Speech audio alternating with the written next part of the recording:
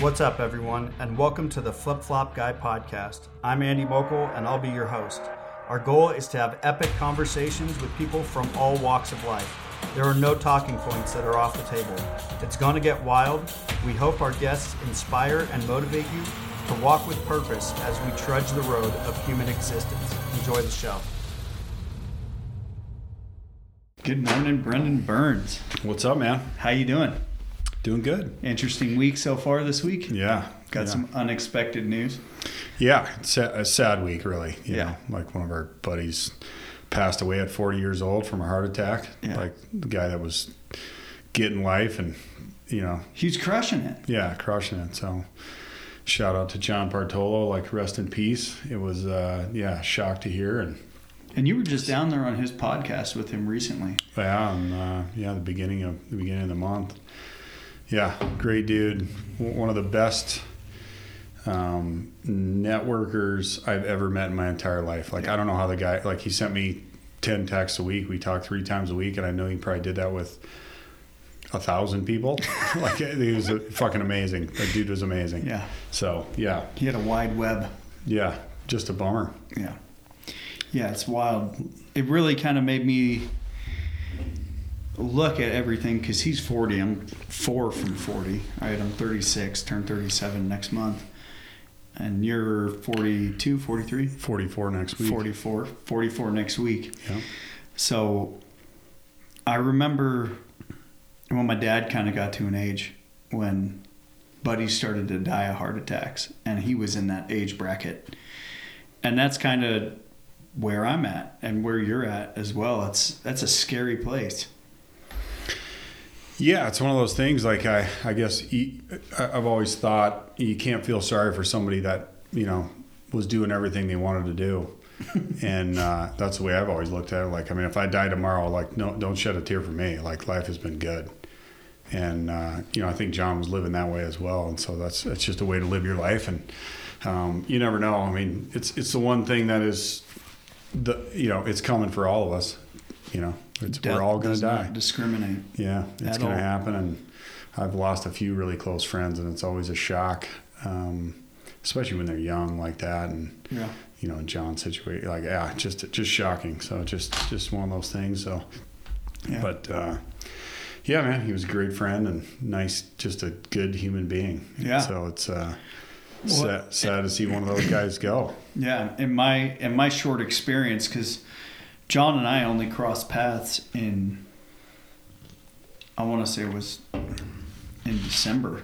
Yeah. You know, right after I went out and cooked for, who do you call it? I went out and cooked for Volquarts and Firearms. Yeah. And John had heard about me because I was down on the sheep capture with you, and you were talking to him. Yeah. And you had mentioned me, and then he had heard that I was also going out with Scott, and then that connected all the dots, and I ended up going down there. In the short time that I got to spend with him, the impact that he made on me was monstrous. You know, just in his friendship, his kindness, everything that he had going on, and how he was with people. You know, the way he treated people was bar none. You know. Yeah, he's a great guy and a funny guy. Like, he had a funny way to bust your balls. Is that Boston? Yeah. He was just a great dude, and yeah, he'll be. I'll miss getting those calls. It seemed like just randomly all the time. Like, bro. Yeah. That's how he started everyone, bro. You know. Yeah. Yeah. You can hear it, and you can see his smile too. Yeah. Like. So, in the conversations I've had about him in the last week, every conversation, I can hear his voice, I can hear his specific mannerism, and then see the smile on his face and his eyes. You know, Yeah, he was funny because he always said, "Love you, bro," and I was like, I know he did it because it made me uncomfortable. Like, and he just leaves you hanging. Like when first of all, I'm not a big love you guy. Big affection probably guy. should be better at that. But one day, we're working to that. But he'd always be like, "Love you, bro," and it's like, you bastard. Now you got like, how do you respond to that? It's like he did it because it made it awkward for me, Yeah. So yeah, like I said, just a bum deal, man. Just one of those things where you go like, I've had 3 friends just out of the blue that which is, I feel, is more than normal. And it's just, it's always a shocker when it's something that like that. And for me, like, death has been a weird part of my existence in the last 17 years since I got sober. And primarily because when you're dealing with drug addiction and alcoholism, which I'm going to definitely say what happened with John had absolutely nothing to do with drug addiction or alcoholism. No. But for me, I think your phone's light now. For me, being inside that wheelhouse and inside that realm as someone who was getting sober, dealt with death all the time. And new guys would come in and they'd be trying to get sober and then they'd go back out and they'd OD or they'd, you know what I mean? And death is just a very interesting part of life that there is no stopping to it. And, the amount of people that I saw and they would get sober and they'd stay sober and they'd maintain sobriety for 3, 5, 6, 10 years, 15 years, and they'd go back out for a night and they'd OD and die in one night. That's awful. And it's like, it's doesn't just discriminate, I guess. Yeah. I don't know much about that stuff, but I see it, and you see how it affects people. And anyways, they it's a weird deal to deal with, especially when it's so final, and there's always things you wish you would have said or should have made one more phone call. And I guess I mean, like you said, there's stuff you miss. Like I guess I generally look at my bow hunting mentor died in the spring of 2018. I was 3 really close friends in 2018 in about 4 months, and we did like he was 76, and his name was Ray Alton, and we had just booked a sheep hunt to go to Kyrgyzstan. It was going to be his last sheep hunt, and he went in to get have the doctor test him for so he could take Diamox, and they discovered cancer, and it just like wrecked him in 20 days. It was just like just super fast. So you there's just things when it's just like you just especially when you just miss people sometimes, like you just miss them. Like it's always shocking when people die, but like really close people, like you just miss them. So one of those things with we, like John and I went I hung out with him for 2 days. And then he took me over to the UFC, and it was like, you want to talk about a guy that's just connected. Everybody liked him, like walked right in the door. Well, we're pulling into the parking lot, and I mean, I'm talking like the security guys, the secretaries, like he just knew everybody and dropping donuts off or whatever. We're pulling into the UFC PI, which is their Performance Institute.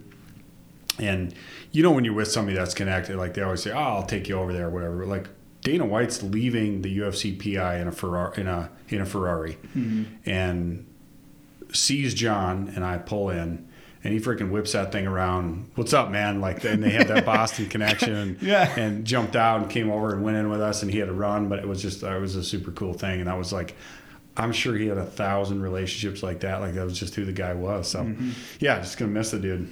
So 100%. Yeah, definitely. So we're discovering right now that Brendan Burns actually has feelings. Oh, I got plenty of feelings. I got lots of good friends, and you just hate to see when they go. I feel like if you have I don't know. Yeah, it makes you a bit reflective, and it's always something that just kind of takes your breath away. Yeah, it was.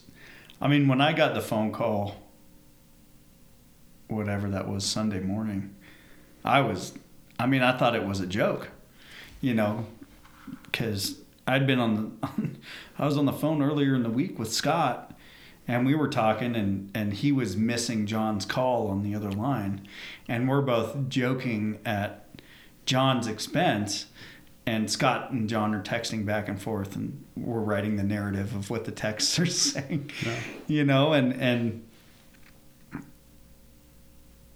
I don't even know where I was going with that, but it's rough, man. Yeah. You know, he's not there to joke with anymore. Yeah, that's exactly it. You know, like not there to. The jokes were good. Yeah, he could bust balls, so that's pretty good dude. So yeah. So after that, I mean, when you went down there, you were going down there. You were talking about Conservation Direct. You were talking about what's going on with you and everything like that. Which that was a very exciting episode. I sat down and tuned in and watched. Yeah, it was pretty cool. We talked about you, and it was always. I was busting balls. Yeah, that was fun. But there's been a lot. I mean, this year was a huge year for Conservation Direct. Yep. And for what you've been doing, you took over an entire state's fund for their bighorn sheep projects and everything that they were doing, and it was quite a success. Yeah. Yeah, it was awesome. We it's been a few years in the works. Obviously, during the COVID thing, I'd actually been in the works since early part of 20, and I was just looking for the next big project. And actually, a guy named Darren Tucker, who's a game warden in the Arizona Game and Fish, called me out of the blue, and he goes, "Hey, would you be interested in doing a project in Arizona?" And I said, "Yeah, absolutely, I'd love to." And had a meeting the next week with like I just got to say, like, Arizona has some really great biologists, great people at Game and Fish, great people that are being very progressive with their sheep program and pretty aggressive with it. Like they're making moves and they're doing things that are, you know, these things, they have long-term impact, but it seems like the more you do, the more long-term impact you have. I mean, they have a lot of sheep hunting opportunities that have been, and water projects and all that kind of stuff that are producing more ultimately hunting opportunities is what we're trying to promote. You know, protect, preserve, or create new hunting opportunities. That's the whole goal. So we had a meeting a week later, and they had said, well, here's these 5 projects that we're thinking about doing. Would you like to do one of them? And I was like, well, I'll take them all. Like I can raise the money. I'm not worried about raising the money. I mean, the one beautiful thing about this Conservation Direct idea is that our customers and friends and people like raising the money is I didn't even fathom how the access I would have to money and the people that care, and just ultimately people just want to see where their money goes. Mm-hmm. Like they want to see where their money goes, and that's the beauty of what we've been able to create is this total transparency. Your check goes directly towards the place where it's going, and then, dude, you want to show up and put your hands on some sheep and see where they're going? Like that's your money at work. You want to buy a collar for sheep? Yeah, $2,000. We put your name on it. Take a picture with that's your collar. Within 3 days is sitting on it is on a sheep and giving data. You know, so I just said, I want, like, can I take it all? And they were like, geez, you know, we've never had anybody ask. We've never like that. They were just blown away, and they almost didn't understand right off the bat, like, how is this thing going to work? Like, why would you do this? And you know, it's as Conservation Direct has progressed, I guess the easiest way to say it is like, listen, we're a very successful business. We make a lot of money. I feel like, and we feel like, that our customers expect us to be doing good things with that money. Mm-hmm. I mean, it's a very successful business, and we rely on our customers, and it's got a rabid fan base and following, and but ultimately, like, you know, what are you going to do with the money? You know, are you going to do some good with it too? Like, making money is great, but like, are you going to do some good? So they were just blown away that. And it was really simple, and I want to do a couple different things on this project. I wanted to bring a couple other companies involved just to show that we could work with other people, like Leopold Wild Society. Yeah, it's super fluid.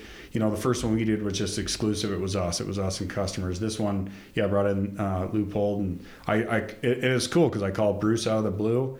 And I was like, hey, I got this project going on. You want to be a part of it? And he was like, yeah, let's do it. Absolutely. Done. And then my buddy Jeff at Wild Society, which is and this was pretty cool because it's a new company. It's a coffee company right now. They're making coffee, and a beverage company, and I think they got some other things. But they donated to this project before they even had a single product that they ever sold. They're just starting to ship their product right now. Mm-hmm. And I just thought, you know, that's right in my wheelhouse. Like somebody that's going to start in conservation. They're going to be in conservation, conservation deficit. Like they've given money and haven't made a dime. They've given money before they made a dime. They are starting off not in deficit, in the plus. I mean, they're starting off before they have ever made a dime. They've already donated a significant amount of money to conservation, because it's always like, oh, we're going to give 10% when it's all done. Well, like nobody ever follows up with that. This is before they even sold a product. So that was pretty awesome. And then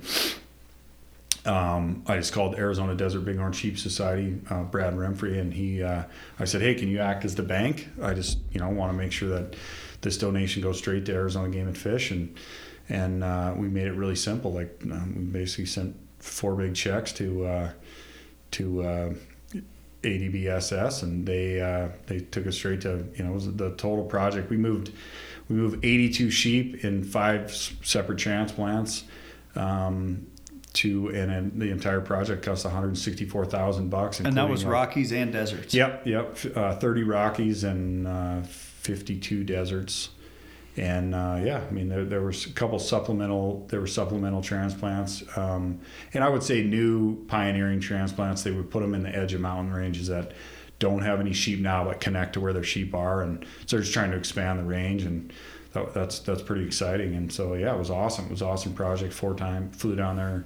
I guess I went down there 3 times. It was in the middle of hunting season, so it was kind of made it a little difficult. That was the only one negative on the whole project. Was like, geez, middle of November, like, can't we do it in January? I live down here. But no, it was cool. And they we brought in the big gun, big ships to go, capture all the sheep, and had a ton of volunteers again, customers that showed up. And it was just an amazing project, and just shows that, like, hey, this thing's got wings. And just another thing, it was the first time the private sector's ever taken over the entire state budget for a sheep transplant. And it worked out. Yeah, done deal. And so, we're working on some other stuff. There's some big stuff coming. And it was just super successful. It was like, there's so few things in life that are just win-win all the way around. And that was, and I didn't, I knew the impact that it has when you can offset a state budget. It's a pain in the ass for them to write grants and to dig that money up, and it comes from licenses. But Josh Avey, who's he's number 2 at Arizona Game and Fish, he really broke it down for me. And it's $164,000 for sheep, but like what they have, I can't remember what he told me, 3,000 other species, these little frogs and turtles and lizards and all that kind of stuff. He's like, the money that $164,000 frees them up to do other projects that frankly aren't that sexy and need to be done, and it's more water. And they aren't projects budgeted for, because they're a lesser species. Yeah. They're not as people aren't as worried about that. Yeah, people don't care about and they got some Mearns quail projects and a bunch stuff that. And now there's funding for it. Yeah, it's not stuff that I have a huge passion for or know about, but it's cool that they're going to do it. So that offsets it. It's a win for everything else that's involved. Well, and how neat is that, the umbrella of conservation, where Conservation Direct steps in and takes care of an enormous part of a budget. And now they can actually send out 25,000 here, 75,000 there, and whatever else, another 60,000 over here, and disperse that money on a much larger range. Yeah, it just frees them up to do a lot of cool things. And so, it was just an awesome project. I'm going down to the Arizona Desert Bighorn Sheep Society banquet this weekend, and just it would be cool to see some of the people that came and they have the ADBSS has just a tremendous group of people that just, I don't know the names of some of the people that showed up, but they're just like, man, that guy shows up at every single project, and so it's like donating their time and energy, and just like, if we're transplanting sheep or doing something, this dude shows up. And it was cool. It was just fun. And we got all done with the transplant and put back a few cold ones and had a barbecue, and it was just really cool. And had some good pizza. Yeah, it was great. It was just got to check out the local watering hole. Yeah. But it was it's just a killer project. And so I love that stuff. It's fun to me. It's made I've just been able to educate myself so much more on I've had a passion for a long time about it, and I've always this is one of those I just wanted to see if I could do it. I want to see can we take over an entire state budget and make that kind of a difference without. Was that a daunting task when you spoke those words and you're like, well, you just rose the bar when you said it to him, and you're on the phone, and were you like, this is going to be intense, you know what I mean? And I know your passion for it, and I know how much you love it. And what I've loved from the outside is watching your passion for this and how much more educated you have become in the last 2.5, 3 years from maybe where you were 4 years ago. Because now it's gone from, concept to reality for sure. You know what I mean? And I can relate to that obviously with my business and taking, a concept of cooking deer legs for people, and how the fuck do you turn that into a business, and then being able to grow it. So when you told them like, well, we'll take on the whole budget, for you internally, were you like, oh shit? No, not really. I mean, now you were confident after the last project, and making just so few calls and raising so much money so easily. I was just like, I mean, and the cool thing about the company too is like, I've never had people are like, oh, well, how does that go? Who do you go? Like, I don't have a meeting with anybody. I just tell them like, hey, I just spent this much.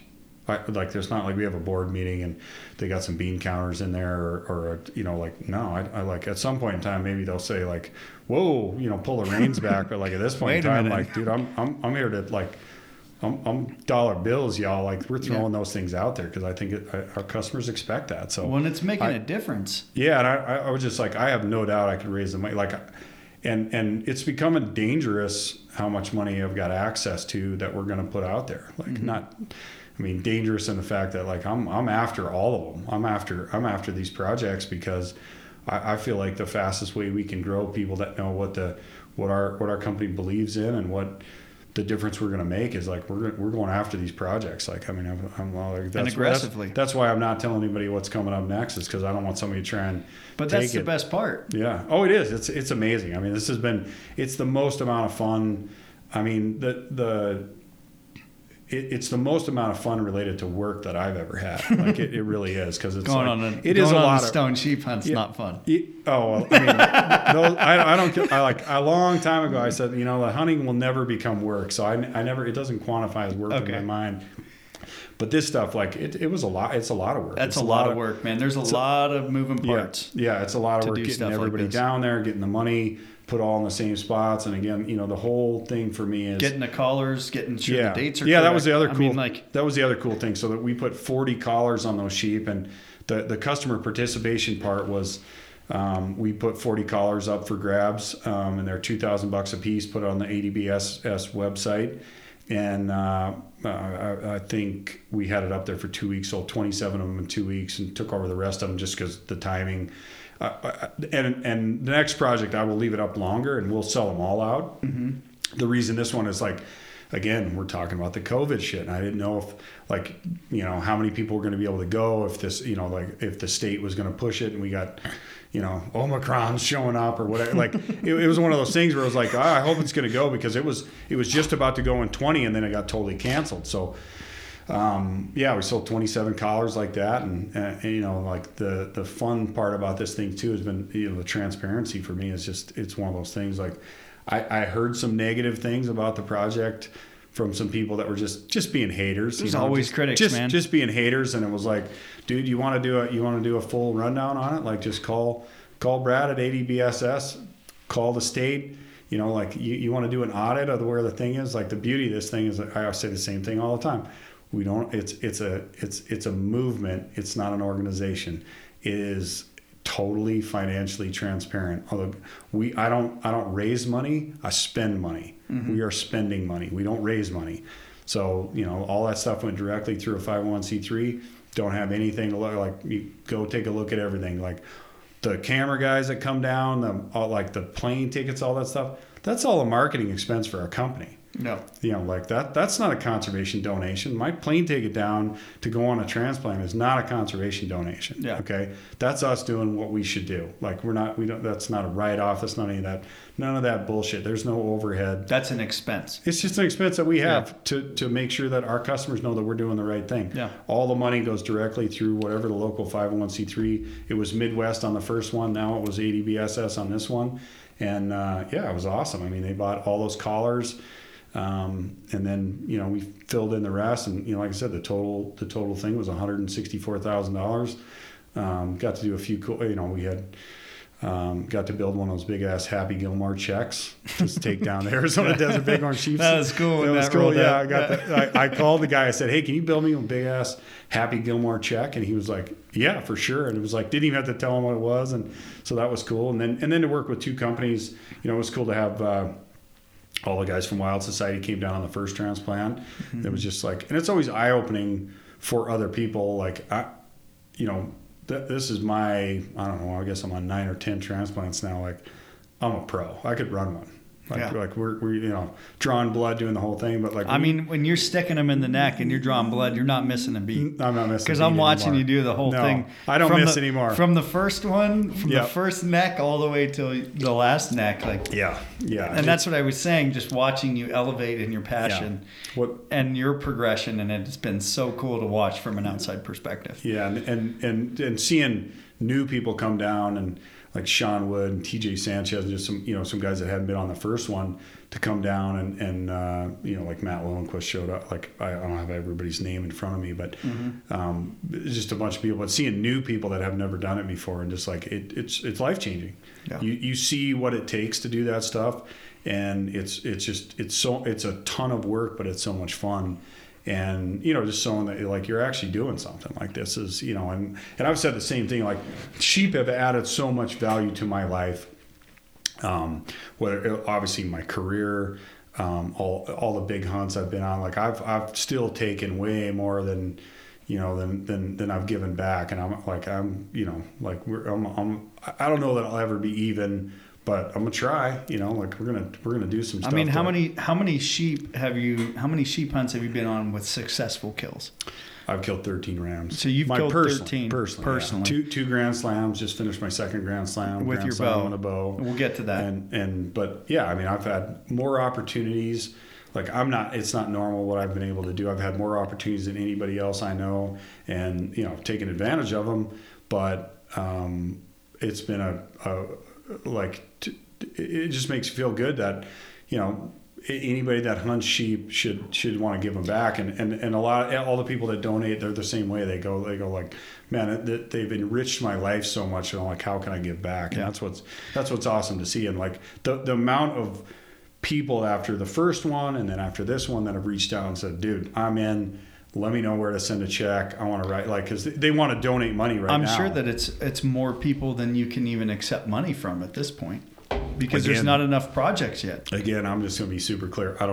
We don't accept money. Yeah. So the next project, I've got everybody written down, and whatever the next project is, there's a 501c3 there that is going to take care of, be in the bank, and they'll send that money there. But like, we don't acquire money. I just, like, it makes it complicated. Don't want to do it. Don't want to have anybody say like, oh, well, what do you spend? Like, I'm not making a dime doing this, whatever. I got it. I say the same thing all the time. I got a job. Mm-hmm. This is not my job. This is my passion. And I'm just lucky enough to be able to do it through this awesome company that I'm involved in. But like, and you've been involved in since ground level. Yeah. Nobody needs to, like, there's nobody getting paid. None of that stuff. Like, yeah, when we need the money, I'll just call you and say, here's where to send it, and take care of it. And that's the beauty of it. And I think it's been refreshing, and it's been one of those things where, like, there's so many people, they just want to know where their money's going. Like, they want the transparency. They want to know, like, I want to see my money in action. I don't want somebody to tell me like, hey, we're going to take your money and we're going to use it in a good way. Like, they want to know like where is that going? That's the beauty of this. Going? And you know, I said we just put out a film about it, which the company paid for, by the way. It was a marketing expense, not a conservation expense. And it's one of those things where I said, you know, like, the people want to know where their money's going. They want want to see where it's going. They want to participate, and they want to know what's going on. And there's just far more people that want to actually like get their hands dirty and go on one of these things. Boots on the ground. Yeah. And so it's amazing, like the and the thing about sheep and sheep transplanting is like, it's only because people have been doing this for 35, 40 years that we have great populations of sheep. Like, it's cool to transplant those sheep. My son is absolutely like obsessed with hunting. He's so into it. But I mean, it's not a stretch to say that my son could draw a sheep tag in Arizona 30 years from now in a sheep herd that we put sheep in, and I'll probably be long gone, and he could go have a hunting opportunity that we had something to do with. Like that's amazing. And those guys that did it in the past, those are the sheep hunting opportunities that I've been able to take advantage of. Yeah. So which is pretty amazing. Well, between Montana, the Dakotas, Utah, and Arizona, there's been 150-ish, 150 sheep. Yeah, 82 and 55 transplanted and brought to new environments, right? So when you're talking about you've taken 2 slams, or did you say 13? 13 sheep, yeah. You've taken 13 sheep, and you feel like, are you ever going to get to the point where you've put enough back? Like, I mean, you're already at 150. Well, it's not me. It's like I get it. But like at the same time, man, don't discredit yourself, because you are the spearhead. You are the torch carrier, and the way that you've been able to attack this, it'd be like, and I'm only using this because this is relevant to what we were talking about earlier, but if something happened to you tonight and you weren't here tomorrow, who the fuck's going to pick up that torch and continue to carry it? You know what I mean? Like, who's going to be the one that is able and connected enough and well-versed enough in the communities to carry on this passion mission and, somebody saving, would, and like I said, I get that, but I mean, you understand what my point that I'm making. Don't discredit yourself. Yeah, you're a huge part of it. Yeah, and it's been like I said, I'm the lucky guy. Like, I came up with a really good idea, but listen, there's a lot of really good ideas, and you have really good friends and people that actually believe in your idea when they put some money behind it and put some effort behind it. And so there's a million great ideas out there. Mm-hmm. And I'm sure there's a million people have thought like, I'm going to try this and make a difference. But what the difference with this is it was a great idea, and I was, motivated by it for numerous reasons. But ultimately, like, people people vote or say, like, a lot of people won't give you a true answer about an idea. Like, hey man, I'm going to try this. And they go, oh yeah, good, or whatever. But like, when somebody's like, yeah man, I'll put some money behind that, I believe in that. That's pretty awesome. That's pretty amazing. Humbling. It is humbling. And to, just to have the opportunity to unite all these people and throw some money at these projects and make sure that they go through and ultimately there's nothing in it to gain for, like, there's no, the beauty of it is it's just a concept. That's the beauty of it, and it's going to stay that way. It's like, we trademark the name so that nobody takes it, but other than that, like, there's not a bank account. There's not a board. No. It's like I said, I don't even ask anybody. I just like, I've said, like, our customers expect us to do this kind of stuff. Like, and I'm going to keep pushing until they say, whoa, like, hey, chill out. But I don't see that happening, because I don't think there's enough projects for that to come up and see that happening. So like, it's just been amazing. Like the number of people that have participated, the number of people that want to participate, the feedback, and I mean, it's been awesome. So I'm pushing as hard as I can to put some more stuff together. I'm glad that COVID's over. That really put a damper on it. I want to, got some pretty big goals for it, and we're going to take some different paths to it too. We did a guzzler project this year. Got another guzzler project in a different state. I mean, my ultimate goal now with Conservation Direct is to transplant sheep to or from every single state in the West, every state that has sheep. And if there's a state that wants sheep, I'd even love to do that. But I want to do it in every state. I want to help. Like, we have customers in every state. We have people in every state that I want to show, like, hey, we care, we give a shit, and we're gonna, if there's a lot of red tape to go through. There's some states that are super, super pain to deal with. They don't, on the government level. Yeah, they don't want. They're not like the state of Arizona. And they're not like, the state of Utah. There's some of them that are definitely more difficult, but. I just look at that as like, that's a barrel. We'll knock it down, and money talks a lot of times in this. So I just finished a predator project, which I'm not going to tell anybody where it's at, because I don't, the predator thing kind of raises people's hackles and all this stuff. But we put together a predator project and killed basically 100 predators out of a sheep herd, and it was amazing. A herd that really needed some help from predators. We're getting knocked out of them, and then. I just talked to a guy yesterday, and there's another sheep herd that has really had some bad lion predation. Like, it's the main factor in their detriment. And so we're gonna put together a bounty. I'm trying to work with the state to put together a bounty on the lions, which they've never done, or open up access to have it for trappers or whatever. But like, the number one thing, like, the predator's got to go. It's not as sexy as transplanting, but if you transplant sheep and you haven't neutralized the predators, you're just feeding lions and feeding coyotes. So it's a complicated thing, and we start looking at the Southern California desert where all the Nelson and I are, and the herds are starting to get they're starting to get rocked because mountain lions are uncontrolled. Jake sent me a picture of a great big tom that was out where we killed Goliath out there in the the hell's that mountain range? Orcopias. The Orcopias, yeah.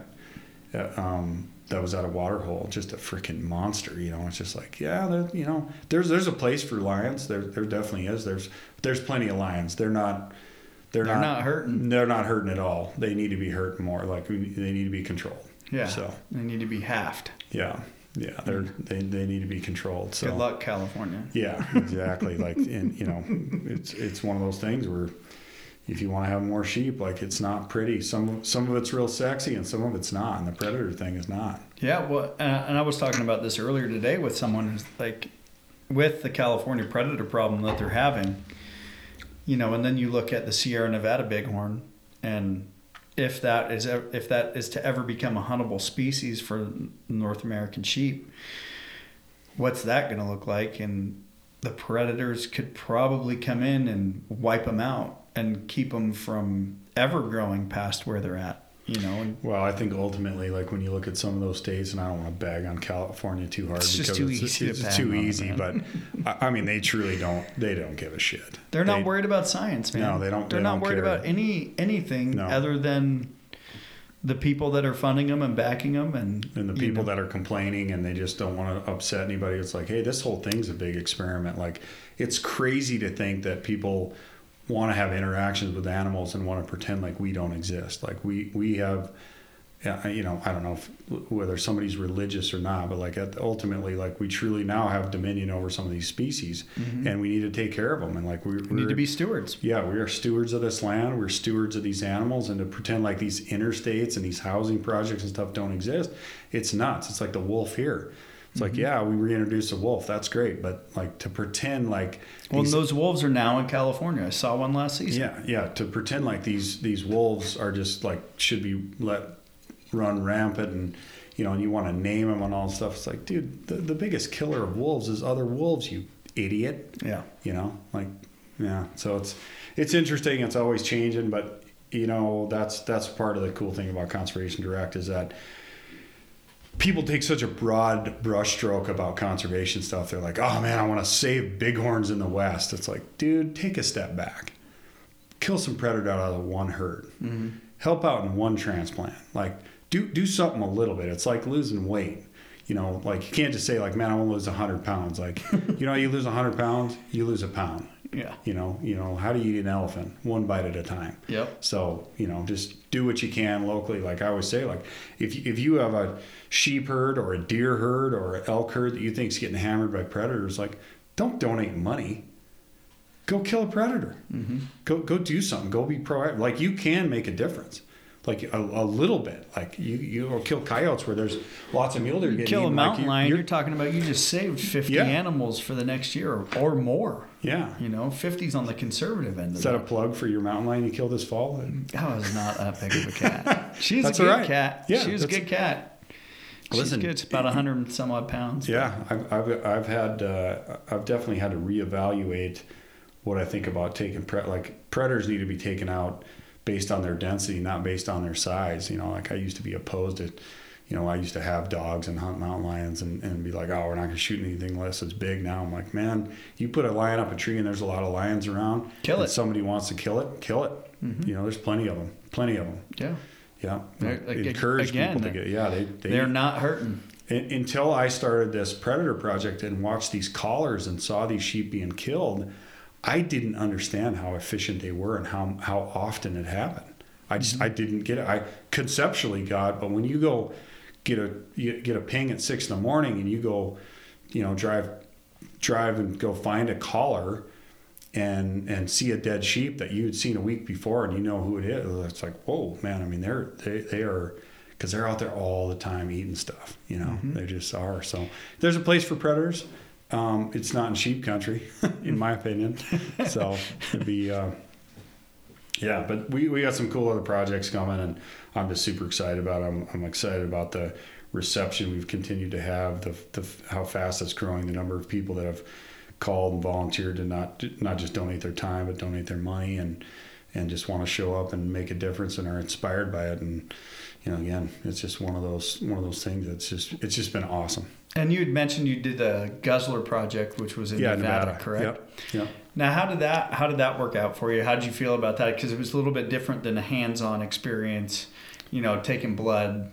It was awesome. We did one through Nevada Bighorns, it was through the.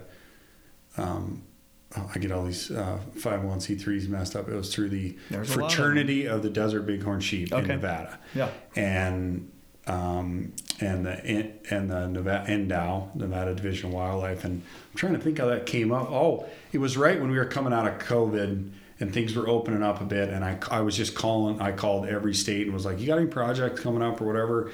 And got a hold of Jack Robb at NDOW. And he's like, we actually have this guzzler that came up, and would you like to participate in that? So we did half and half with the fraternity on that guzzler, and we all flew down there and got a helicopter ride in. It was awesome, and they're so good at building those things. And it was just another thing. I've never been there, and a bunch of the same guys showed up, and Wilkie and Jason Radokovich and TJ Sanchez came out on that one too. And I wish I was there. I was cooking. It was just a cool project to go. And like in one day we went from a bunch of parts and pieces laying all over to a giant range shed and a bunch of water storage and a concrete guzzler and a big fence around. It was an amazing project, and just again a pile of awesome people showed up and worked. I mean, we worked our asses off. It was a freaking long day. I got to imagine that's not an easy day either. No, it was, but it was fun. It's just a cool thing you're being able to do. And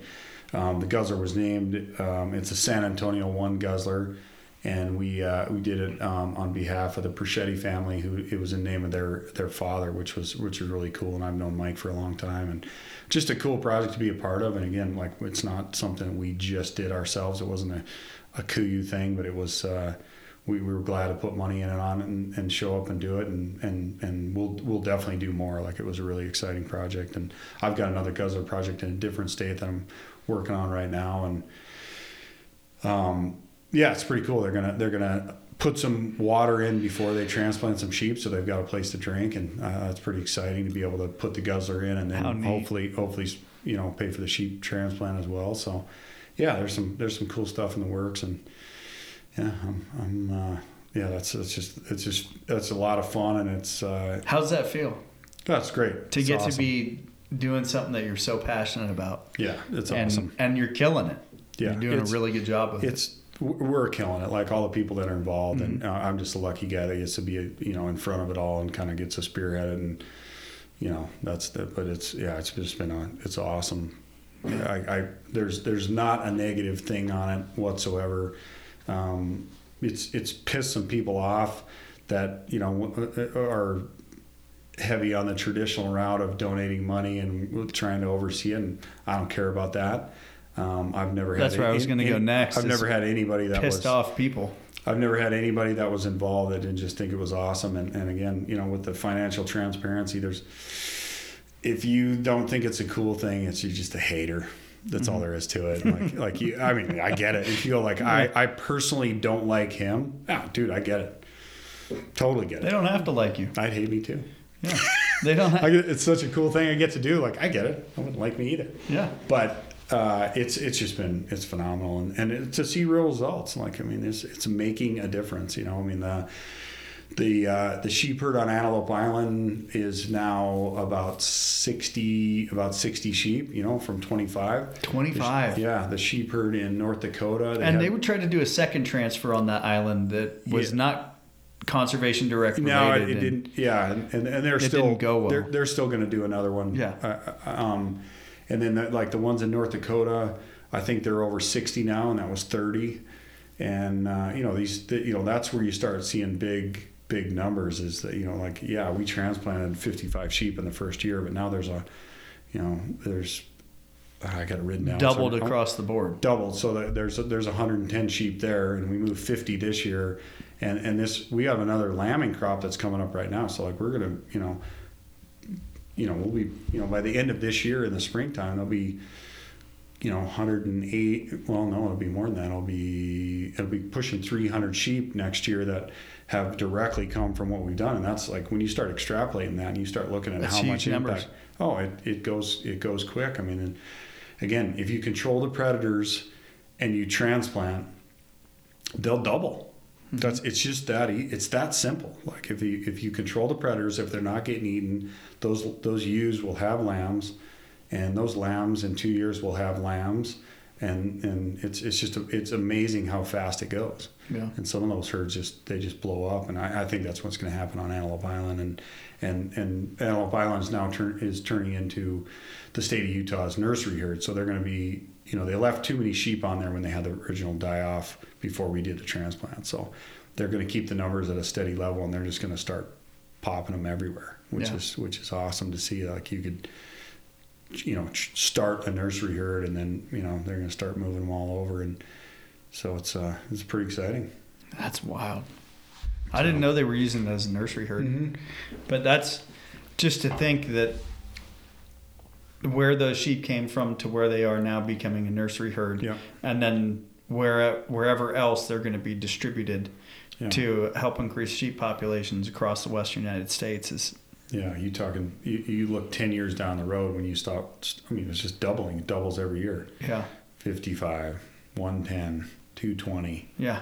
It goes fast. It can do, and it really can do that. Like it's not, it's not speculation. Like it's been done a lot of times, and that's what, so if states are aggressive and they don't look around and check the wind, and they just go like, hey, we've got habitat, it lacks sheep. Let's tune the predators down and let's add sheep to it. Like, man, those things, they're built to die. Like bighorn sheep love to die. They're such a fickle animal. But they're also grow super fast, and in the right habitat, they're built to live. They thrive. They do. They thrive. So yeah, that's so crazy. Yeah. So yeah, it's been awesome. I got no complaints about anything. It's just been fun to be able to do that, and fun how it's turned my job into, part of it is aligned with this, to where it just does the job has never felt like work. There's things that do, but this is not work. It's a lot of work, but it's stuff I love doing. Did it change any of your previous notions on conservation? Yeah, there's a lot of talk and not a lot of action. A lot of time it's kind of twofold. There's a lot of talk, there's not a lot of action, and then there's some great people that are trying super hard to get things done, and there's financial constraints in the way, or roadblocks, or social constraints in the way. Like, but no, it's highlighted both things. First of all, there's a lot of great people that want to just absolutely get stuff done, and there's a lot of people that want to ride on the coattails and talk about it, and and again, that's great. I believe that model is going away. I think people want to see where their money goes, mm-hmm. and hopefully they transition. Like I said, I don't want to have monopoly on doing sheep transplants and the monopoly on doing conservation. Like I hope a lot of, even I've said it, I said it in the film. I said, another company wants to be involved. They don't want me involved. They don't want KUIU involved, whatever. Like, call me, I'll tell you how to do it. Yeah. But the problem, it really hasn't happened because it takes real work. Like, they don't just happen. It's real work. It takes a lot of my time. It takes a lot of the people that are involved's time. And it takes real money. Well, it takes a lot of life experience, too, which prior to you doing this, you've had life experience in managing a sheep herd and understanding it and being immersed in it. Yeah, it takes real money to do it, and that's one of those, it's one of those things where people like to talk about it, but I love being able to just do it, and that's my thing with this thing too, is like, we never tell anybody until a project's done. I'm not into, raising money is really easy. You just call people up and say, hey, here's what we're doing. And I don't like to tell anybody till we're, I like the financial transparency. Until you're right there. Right there. I just wait till the very end and we do it because like I said, my mentor in archery, my buddy Ray, who passed away, he always told me, he's like, just don't tell anybody what you're doing until it's done. Yeah. You don't need to tell, like, everybody's gonna do something. Everybody has great intentions. Just do it and they'll see it. Just go get it done, and then you can talk about it later. And that's the way I feel about this. Is like, we're gonna do these projects, and then we'll tell you about them, and we don't even really push it that hard. It's not like something that's our main thing or whatever. Like, we're gonna do more. We're never gonna be fully paid up, and we're never gonna get across the line like, oh, we're good. Mm-hmm. It's not gonna happen. Well, I always find it so interesting when new people that are getting into the conservation world and understanding the hunting industry for what it is, what it has been regarding conservation, and people getting up in arms about companies not doing this or not doing that, and what about this, and why aren't you guys involved in that, or why aren't you more vocal about all these different issues, which every state has its own laundry list of different conservation issues happening every single bill season, right? And I always try to explain to people, these companies are the companies that are funding everything. Any way you cut it. I mean, the amount of taxes that go to Roberts and Pittman, and the amount of everything that's generated or gear that's donated, and all these different avenues going to help raise money for conservation. And now the next step, which is what you started doing, and what Conservation Direct's purpose is, and is actually in the field, boots on the ground, getting things done. Like, it's irrefutable to me, the evidence that shows the hunting companies backing conservation. There's a couple of them. Yeah. There's not all of them. Yeah. I think I'd like to see more. Even, like, obviously we have competitors, and there's companies we don't like because of business. And it's not don't like, it's competitive. Like, if you're not competitive, like, I'm a competitive person, it's just funny how it goes. But there's some tremendous organizations. Like, one thing I've just really come to respect is some of these little small, basically donor and volunteer only small organizations. Like, there's some people that are just amazing. They're working their ass off. They get nothing. They don't get many pats on the back. They just love doing it. And like, I have so much respect for people. It's a labor of love. Yeah, man. I have so much respect for people that do it beyond. Like, I sometimes feel like we get a lot of credit for what we're doing, and it's like, that's why I don't like to really tell anybody and we don't really push it that hard, is like, it's expected. Like, we're in the sheep hunting world, and it's expected that we should do that. And so, like, some of these great little like, again, ones that I've just the ones I've worked with just recently are, Arizona Desert Bighorn Sheep Society, Fraternity of Desert Bighorn Sheep, Nevada Bighorns Unlimited, the Midwest Wild Sheep Foundation, Utah FNAS. Like, these guys they're working so hard, and this is not their full-time job. I'm lucky enough this is part of what I do, and I can crank away on that, and during the daytime, but like a lot of these people are, they got a real job too. And so it's just a tremendous amount of respect, and just love working with people and seeing the true passion that they have for these projects and what they're doing on the side too. And, that's why I want to make sure that everybody knows, like, it's not just us, there's some other great ones too. And find those other great organizations that are doing awesome things. 'Cause, like they're out there. Yeah. There's you generally don't hear that much about them. Mm-hmm. If you meet anyone from the Pavlich family while you're down there. That's what you told me. Her grandfather started it, or her grandfather was one of the founding members. Yeah, that's cool. Yeah, she sent me a picture. I'll show it to you after this. It's pretty neat. It's like some old belt buckle or something, if I can find it. It's pretty cool. Yeah. Awesome. And then in the last month and a half, you got to go down to Mexico. Yeah. And you got to complete your archery Grand Slam. Correct. Yeah. Just finished been a long time coming. 14 years. I took a bow on my first Dall sheep hunt in 2008 with the intention of killing around with my bow, and had no idea how difficult. I didn't even get to strap my release on. Yeah, because when I called you about going on my Dall hunt, you were like, "Don't take your bow. Take your rifle." I tell my advice, and again, it's just from my experience, is that I was not able to kill a sheep with my bow. First of all, let's just face it, they're expensive. Their opportunities are very limited. And unless you have an unlimited budget and unlimited time and unlimited opportunity, archery hunting, it's definitely a low success rate thing. So until I just didn't take a gun with me and was like, I was comfortable leaving without one. That's when my quest for Grand Slam with a bow really took off. I was fortunate enough. I drew sheep tag in 2015 in Montana, and it was just the greatest hunt of my life. I spent 24 days backpacking, passed up 47 different rams. It was no doubt I was going to kill one, and I ended up killing a giant with my bow. But I didn't have. And you targeted that ram, if I remember correctly. I didn't have a pressure. I knew I was going to get one. I knew if I just kept doing what I was doing, I would get one. And then in 2017, went on a stone sheep hunt, and I just said, you know what? Because I killed a stone sheep in 2012. I was like, well, if I get one, I get one. If I don't, I don't. I didn't take a rifle, and I ended up killing the first stone sheep I stalked, and it was a phenomenal hunt.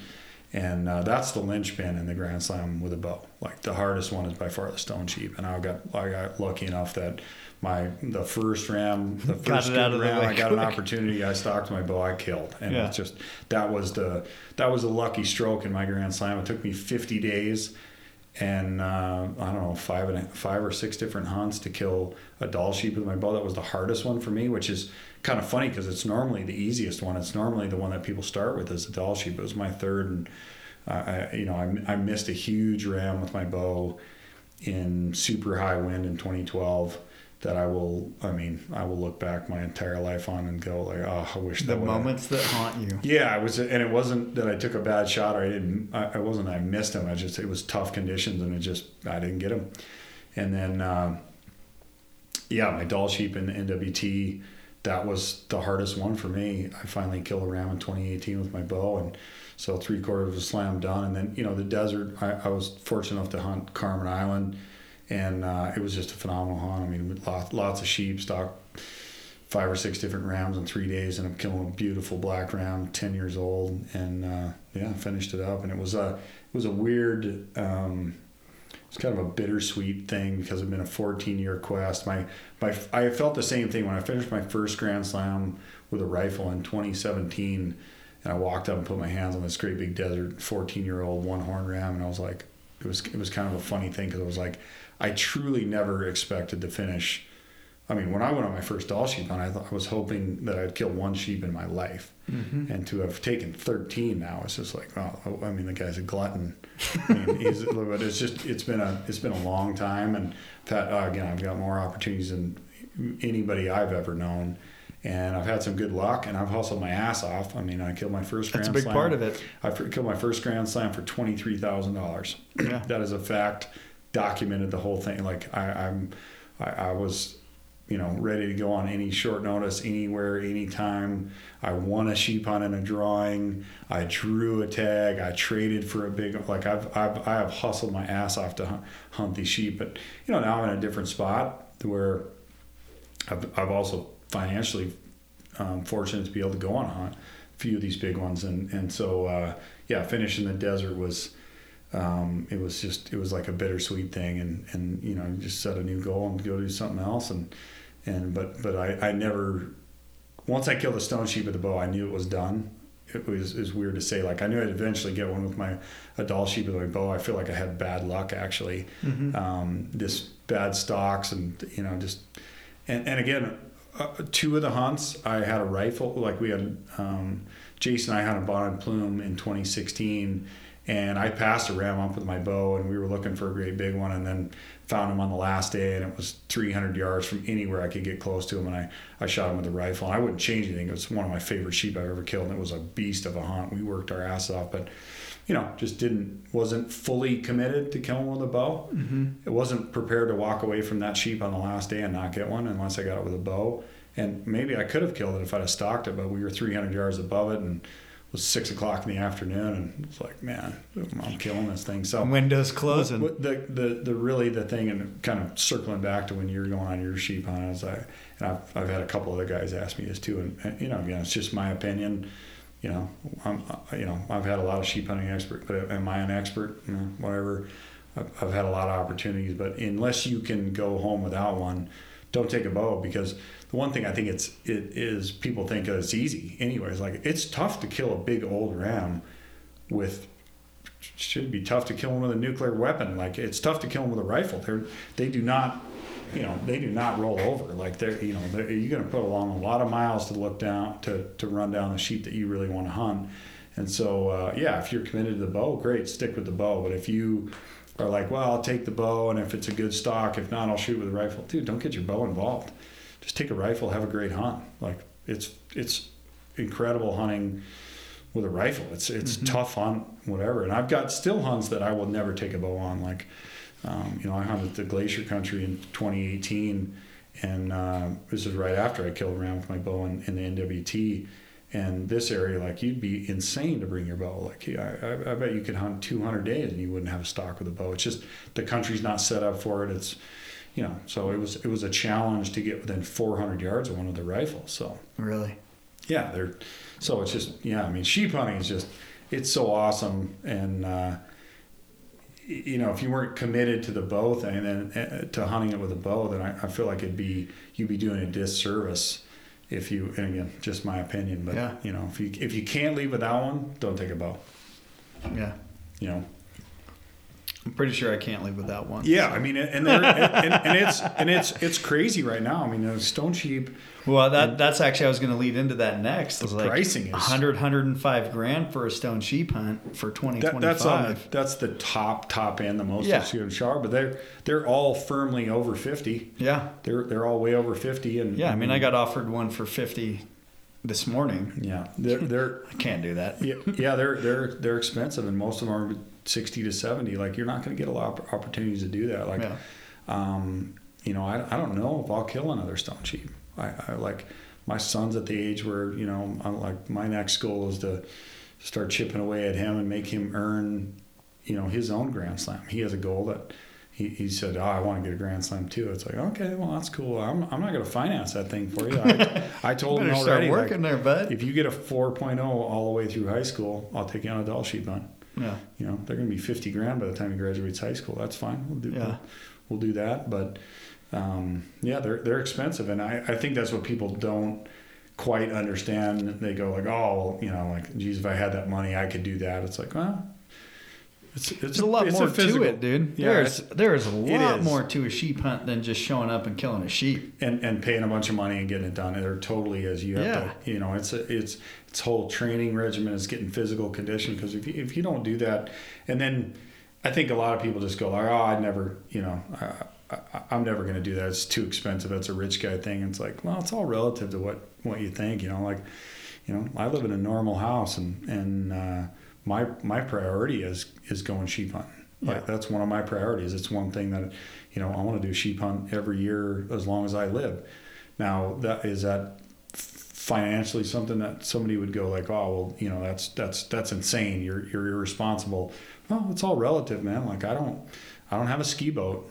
I don't.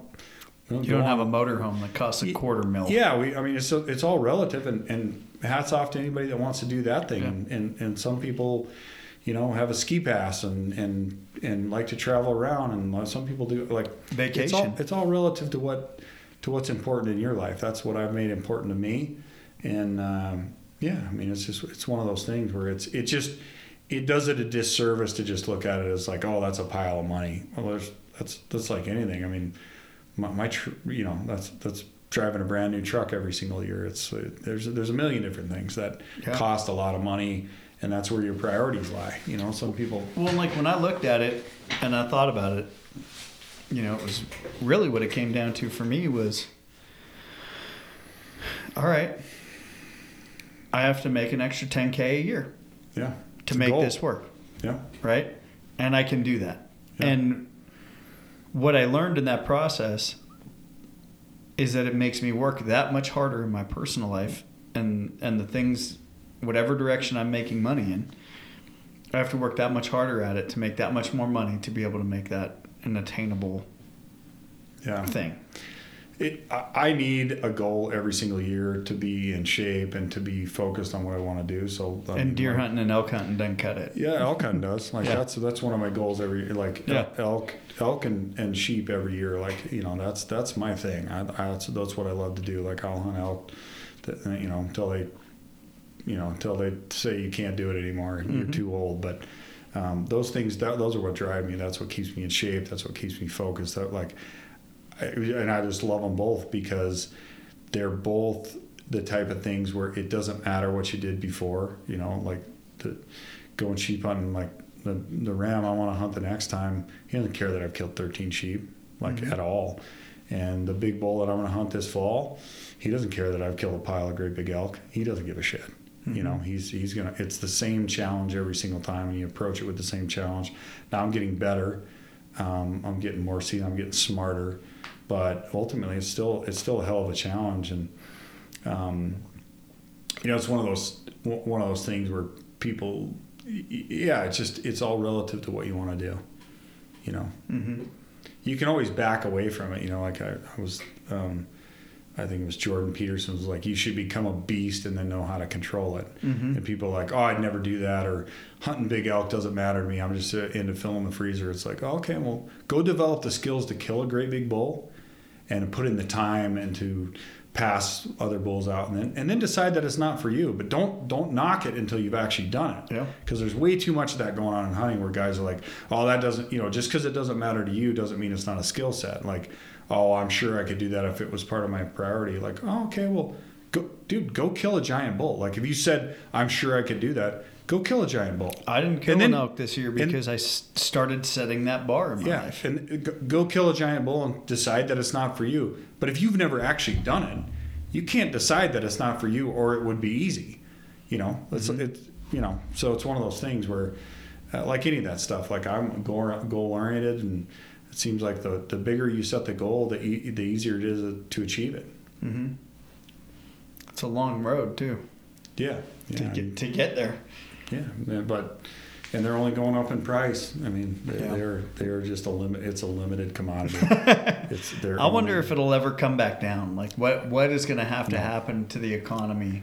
Something will have to at some point. I mean, they didn't go down in the recession. They will never go down. Really? They will never go down. No. Just always stay supply and demand is so far out of whack that they will never go down. Well, something that I also wonder with the stone sheep issue, I wonder how much of that is because so many new guys getting into sheep hunting that are residents to BC and up there, and they're killing young sheep. No, I don't think that. I don't think that's a huge. No. I mean, like that's a tiny, minute sliver.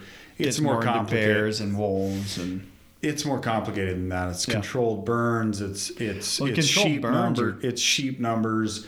It's a quota. It's social pressure. It's just. There's so many factors to it that it's just one of those things that'll never go down. Doll sheep will never go down in price. The only thing that has held steady and is going to go down in price on occasion is desert sheep. Mm-hmm. And it's, again, we're going to circle back to conservation. In Mexico, there used to be very few desert sheep, and it was such a huge opportunity, and they were so rare and they were expensive. And now they have learned and transplanted sheep everywhere because of the economic value, almost to a detriment in some places where they're, high fence stuff, but they're growing sheep and putting them everywhere in Mexico, and that opportunities are expanding. I mean, like that's not going up in price. Like stone sheep are more expensive than desert sheep now. We had a buddy who just got back from a desert hunt down there. He did it for $25,000. Yeah, that's pretty rare, but yeah. But they, it was a lucky last minute 24-hour notice cancellation. Yeah, you got to jump on those when they come up. But ultimately, like they're transplanting more sheep in Mexico than anywhere, and that's a tremendous. Oh yeah, they're everywhere. They are putting them everywhere. I mean, well, for example, Carmen Island, they transplanted all the sheep to Carmen Island in 1996. They kill 20 to 25 rams a year. Since I think 2005 or 6 was the first year they've hunted it. There's, I don't know how many sheep that is in 18 years or whatever. It's a bunch, but so there's another place where those are all sheep that were transplanted there. There were no sheep on Carmen Island that were huntable until 2000. It was 4 or 5, and it's like the place is just covered with sheep, covered with them. So. It's a true success story in conservation, and that was privately funded. The island is owned privately, and it generates a bunch of money to take care of those sheep and to make it financially viable. So it's a success. So there's a lot of ways to get to success with conservation efforts, and so that's a financial success. Like that's a thriving business because of it. And some states will have a thriving sheep hunting opportunities, and that's the end of success. And some outfitters, you're doing controlled birds and killing predators, and all of a sudden you've got more rams to hunt. That's where that success lies. So it's like there's a million different angles to go at it, but it takes effort. Mm-hmm. And I think too they run into a lot of problems with the Crown, and then the anti-hunting folks that don't want them to do any predator control or don't want them to, take the grizzlies out of the hunting pool. Yeah, I mean, we could go on a whole podcast about Canada problems as far as their politics right now, but ultimately, there's a lot of great people up there that are definitely working in the favor of sheep, and so hopefully it just continues to expand. Yeah, my buddy Charles, we talked about Charles. He runs Howl for Wildlife, and he just had a bunch of folks in Canada reach out to him to start doing action items for Canada and helping them get bills shut down or bills passed, and getting the legislative branch and everybody involved in the bills emailed appropriately. Yeah, he's doing a good job with that. Really good job with the house. I watch that and follow it and educating people. Yeah. And, there's a few conservation wings that, I always say awareness has overtaken action, but he's doing a really good job of actually raising awareness. Well, he's raising awareness, but he's also offering a platform for action. Yeah. In 6 minutes, I think it was 6 minutes, I can't remember who did it, but in 6 minutes you can go through his website and you can take action on 5 or 6 different legitimate bills, either pro or anti-hunting, and help those go through. Yeah, because that side of it, the anti-hunting side of it, is they're playing the long game. Mm-hmm. They don't care if there's no hunting in their lifetime. They're playing the long game. Yeah. And we're too busy hunting to pay attention to it. So somebody's got to do it. Well, that and I think they're on the offense. We're on the defense. It's hard to be on the defense all the time. It's hard to see everything coming. It's hard to think. Well, he's put us on the offense, which has been beneficial, and there's been a lot of, I think, problems and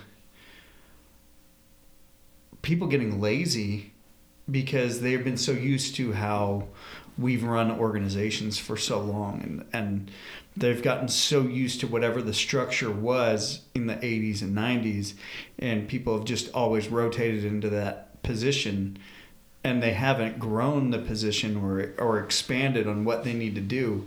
So you go to their action center on their website, and it's a statement or it's a link, where you're emailing one person and it's not even someone who's involved in making a decision on the bill. You know, and that's what Charles has brought to the table, is he's filled that gap. Yeah. And he's really upped the bar and set a new standard for, this is how things should be happening for us in order for us to succeed. Yeah, you can't assume somebody else is protecting your rights. Yeah. You can't assume it. Well, it'd be like showing up to a meeting being like, well, I'm XYZ organization. I represent 30,000 in membership, where membership's what, $50 a year or whatever, $35 a year. And that's what we have standing behind us. Well, what the fuck is the membership doing other than giving you that $35 a year? What are you doing to provide that membership a vessel to get in contact with these people? Because all your membership, each one of them should be sending a letter, not sending a representative to represent the membership. Yeah, it's changing. It's changing. Mm-hmm. And it's cool to see people, you know. Well, it's changing on all fronts. It's changing on the front with everything that's going on with Conservation Direct, and how Conservation Direct is kind of revamping and remodeling what it looks like to being involved in part of conservation. Yeah. And now it's getting to start changing on the back end, where we're actually getting a voice to strike down bills or vote bills in. Yeah, no, it's good to see. It's good to see, and you know, yeah, it's exciting. It's exciting when people are doing stuff that makes a difference. Yeah, so, yeah. You must have a giant bladder. You see me wreck down water after water. I'm ready to go. Yeah, I'm ready to. Yeah, we'll wrap it up, man. Yeah. We'll call it there. We're an hour and 15 in, man. That Cool. was a good one. Awesome. Yeah, thanks for coming down, man. I appreciate it. Thanks for tuning into the show, folks. If you'd like to check us out online, our website is www.theflipflopguide.co. You can find out all the information you need to have your own flip-flop in your own backyard. We encourage this, and we'd love to see this happening in every backyard across America. You can purchase our sauces that have been cranking out flip-flops from my grandfather since the 1960s. If you had trouble filling your tags this year, we also have available on our website Maui Nui Axis deer legs. They're 100% USDA approved and ready for your consumption. Don't forget to check us out on Instagram at The Flip Flop Guy. We hope you have a great day. Thanks for tuning in, and don't forget to smash that subscribe button.